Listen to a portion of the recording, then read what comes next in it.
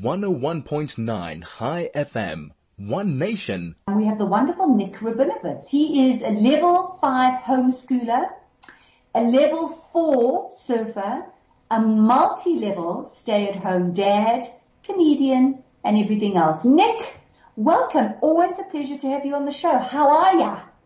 I'm very good. Thank you, Nikki. I'm also a multi-level marketer. But I forgot to do that in my CV. All right, I'll write it down and I'll remember that. But I'm quite interested in the level 5 homeschooler. What is that exactly? Yeah. How did you get to level 5? No, I meant lockdown level 5, because obviously I became unemployed very quickly, at level 5. And then my wife informed me that I'd gotten a promotion to principal of the homeschool. And so, yeah. How did I do? Yeah.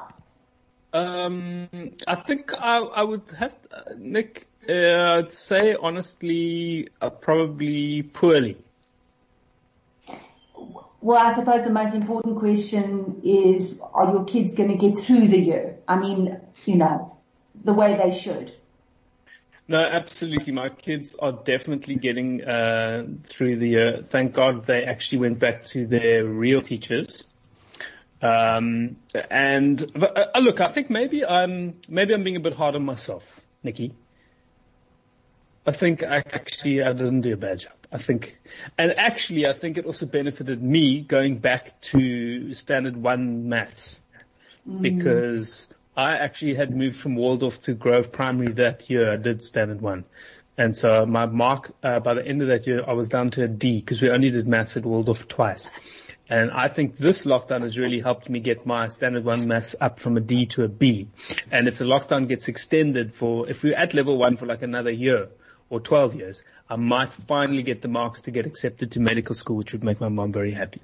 Now that's incredible, Nick. What do they say? You get lemons and you make lemonade. Good to know that it's never too late to learn. It's never too late. Ever too late. I, on the other hand, could never help my kids with maths. Just so you know, Nick. Even in standard 1, I looked at the maths and I said, "You're on your own, kids."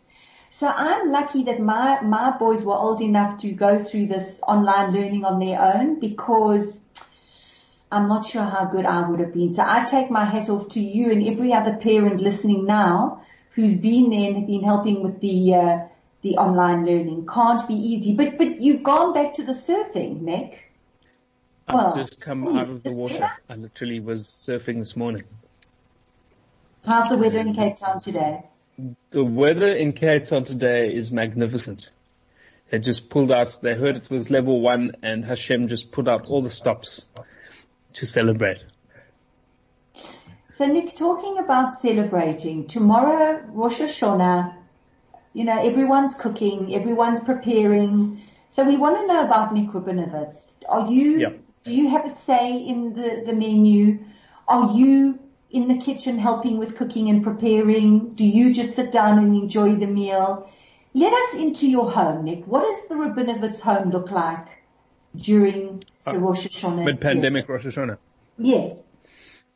Well, I actually have been doing a lot of the cooking of recent. I discovered Yotam Ottolenghi's books, which I saw in my mother's house, and I expropriated without compensation, all of them. And so we've been enjoying a lot of Middle Eastern flavors of recent. This particular Rosh Hashanah, like most of them, there's a WhatsApp group between the women, and there's a definite gender separation of genders. There's no men on that WhatsApp group, and so I'm not included in the cooking planning process. I overhear certain conversations like, no, Jenny mustn't bring the salad. I told her she doesn't have to bring the salad. She can bring the ice cream. She's got such nice ice cream. But is it Parav ice cream? I don't know. We'll tell her to bring the Parav. And anyway, 48 WhatsApps later, I think my mom's bringing ice cream. And I don't think I'm doing any of the cooking, to be honest with you. I had some thoughts about it. I was like, I should really do something this year. And then I just fell back into that old separation of the gender thing that happens in many South African Jewish households, which I think must end, Nikki. I think next year we need a campaign to end gender-based cooking in the Jewish home. Yeah, I'm with you, Nick. I'm with you. Look, but you can't do it all in 1 year. You can't upgrade maths and become chef for the Chagim. I think there's too many things to understand. Black Lives Matter and this and that and our Jews of color it's just too much for us. We're just overwhelmed. Yes, I think we have to take it one step at a time, but I do love the fact that you are cooking at home. And that is a good thing. So, Nick, who is it? The whole family getting together? This is the very delicate question. You understand? I will explain to you that you're going to ask reply honestly or not. How are you doing it?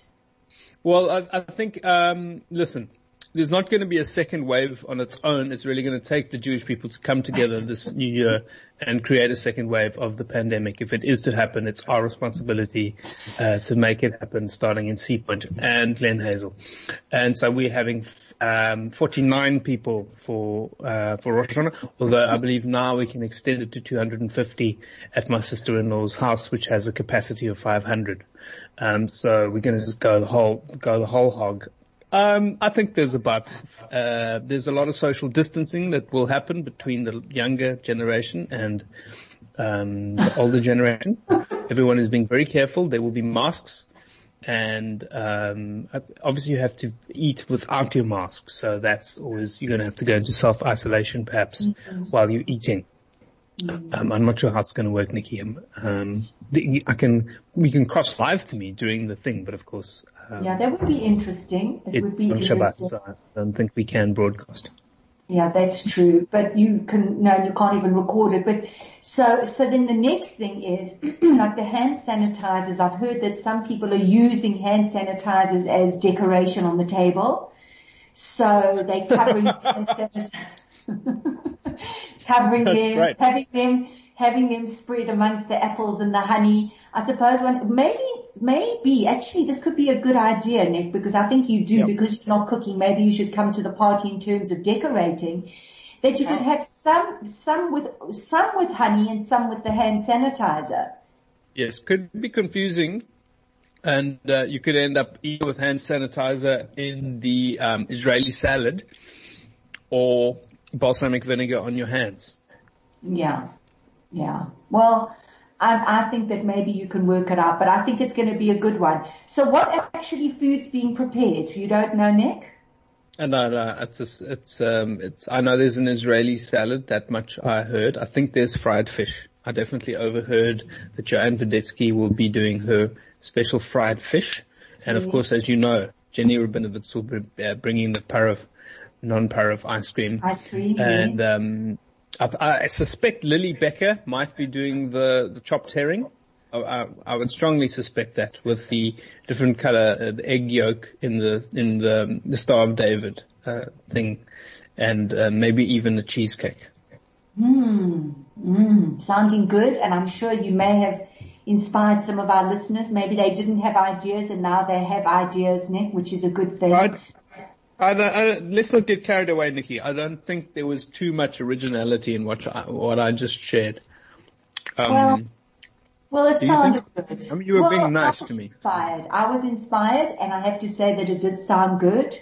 And I think everything you're doing is sounding pretty amazing. So, Nick, the question about COVID I wanted to ask you is I'd like to ask a few people really. So if you had to look at the lessons that COVID has taught you, what would you say?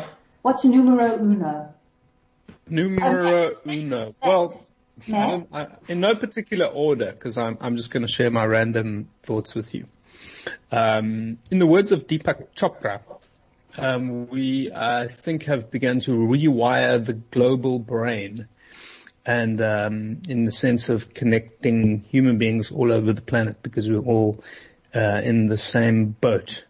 I hesitate to say in the same boat, because I think our boat has been a lot sturdier than the American boat, which of course, I think Donald Trump shot holes in before they actually took the lifeboat off the Titanic and then attempted to sail away. So we haven't exactly been in the same boat, but humanity has certainly been united in the face of, unprecedented levels of uncertainty. And we've all had to find ways to navigate that and perhaps reflect on what's really of most importance in terms of connection to ourselves and each other, and finding ways to be resilient. So I think that perhaps is numero uno on my list.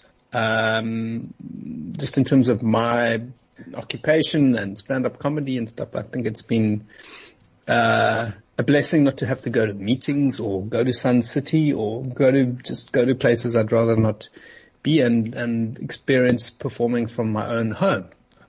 Because the trip from backstage to the stage is just a few meters, and that's been, at first was really challenging and confronting, and I didn't know if I would get any work. But the more I've done it, the more I've enjoyed just being in my home and other people being in theirs and connecting with people all over the world.